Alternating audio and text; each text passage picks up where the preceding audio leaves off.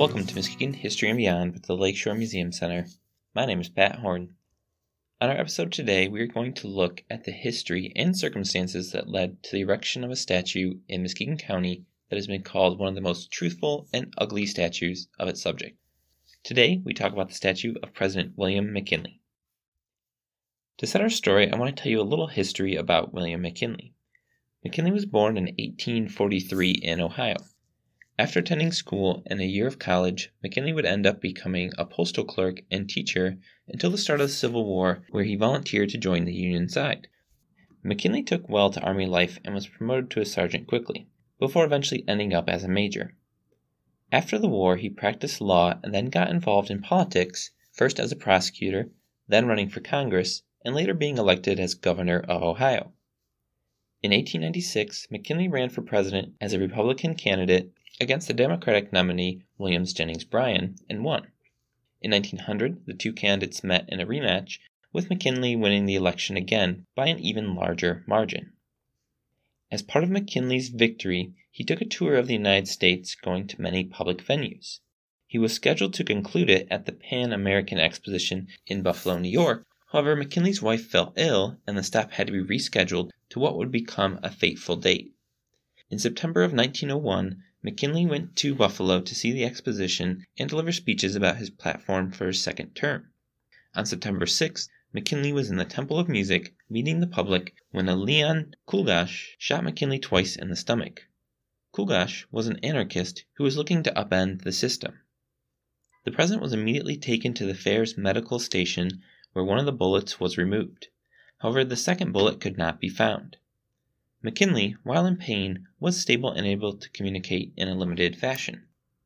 News of the shooting spread very quickly, and the Muskegon Chronicle received a telegram with the news on the 6th. Within 20 minutes, by around 4 p.m., they had printed a special edition with the news, which was sold on street corners by the paper boys. Like lightning, the news jumped from person to person and business to business. The news stirred up emotions of the people very strongly, and the paper reports, quote, "Everywhere the word was received with horror and deepest sorrow. All who heard the terrible news seemed stunned.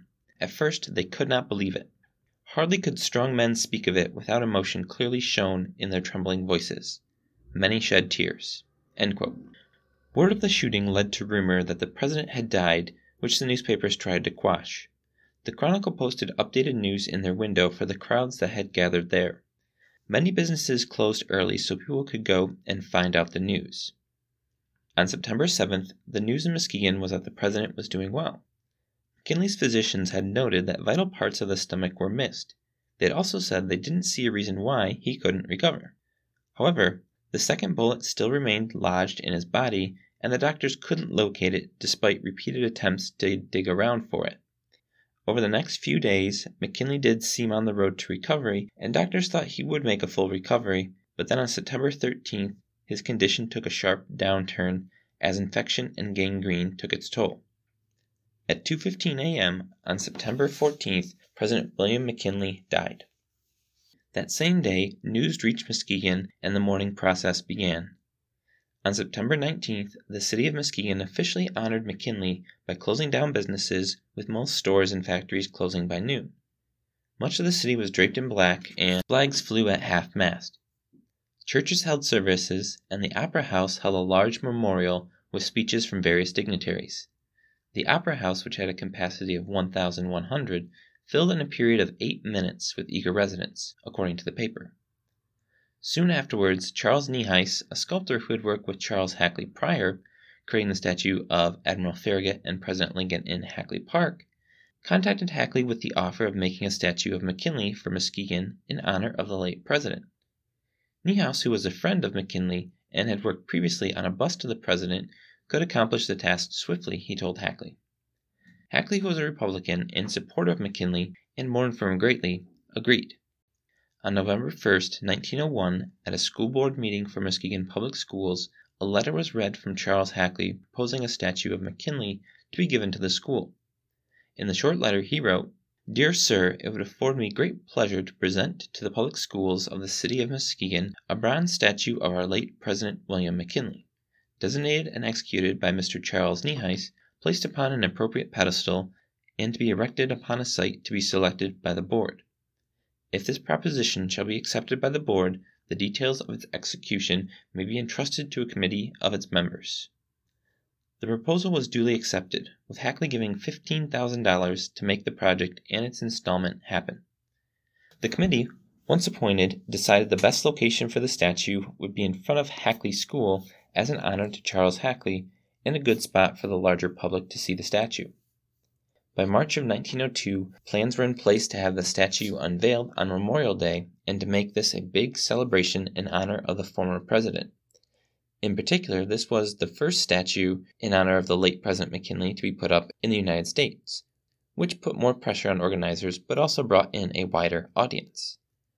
The school board committee on March 4th approved a clay model of the statue sent by Niehuys, which had undergone several changes previously suggested.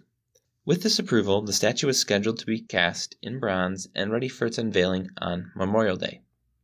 One thing that I found very interesting is that you will often see the statue referred to as the oldest and ugliest statue of McKinley to be found. The reason for this, it seems, is that Niehuys' personal relationship with the president allowed him to study him closer and make it a truer-to-life version of him. Even the Chronicle mentions in an article that it will be a revelation to most people, for it does not resemble closely the popularly accepted portraits of the martyred president. In the statue, McKinley is shown as older than in other images, having a large gut and neck, and being more bald than usually depicted. However, the paper acknowledges this is a lifelike description. The statue was made by Gorham & Co. Works in Providence, Rhode Island, and shipped on May 14th. For the dedication on Memorial Day of 1902, the city would see quite the sight. To begin with, 2 revenue cutters, or Coast Guard cutters as we call them today, the Fessenden and Morrill, would be docked in Muskegon, and both of their crews would be on hand to participate in the parade. Word was sent and received from several Knights of Pythias groups and Grand Army of the Republic stations. Several local and state representatives also replied they would attend. Unfortunately, Miss McKinley, who was invited, had to decline as her health was too poor to travel. The Chronicle said of the dedication that, quote, Muskegon people are just beginning to realize the vast crowds which will assemble here Memorial Day. Acceptances are pouring in from military organizations and civic bodies, while individual visitors will be in immense numbers. Nearly everyone who has ever lived here or ever visited here is planning to come back and see the impressive ceremonies. End quote. The day started with a parade that was called the grandest Muskegon had ever seen and very satisfactory. The ceremony was then led by a speech from attorney Clarence Sessions, while thousands listened on and the statue was unveiled. The statue shows McKinley standing and giving a speech at the Buffalo Exposition the day before he was shot. One hand is in his pocket while the other hand holds his notes. At the base of the statue are 2 intertwined wreaths, below of which is the year 1844, McKinley's birth year, and 1901, the year he died. Now, sharp-eared listeners might recall at the start I listed McKinley's birth year as 1843, which seems to be his correct birth year. The date on the statue is incorrect.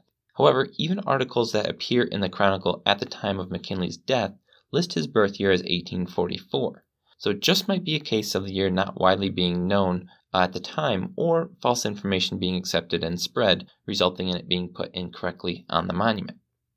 The pedestal for the statue has 45 stars around it, representing the states of the Union at the time.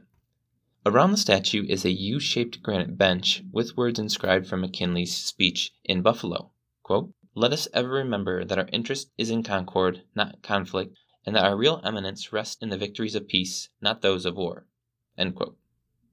At the end of the U are 2 different symbols, upside-down torches, which represent the death or extinguishing of life, and another symbol, an eagle grabbing a bunch of sticks bundled together.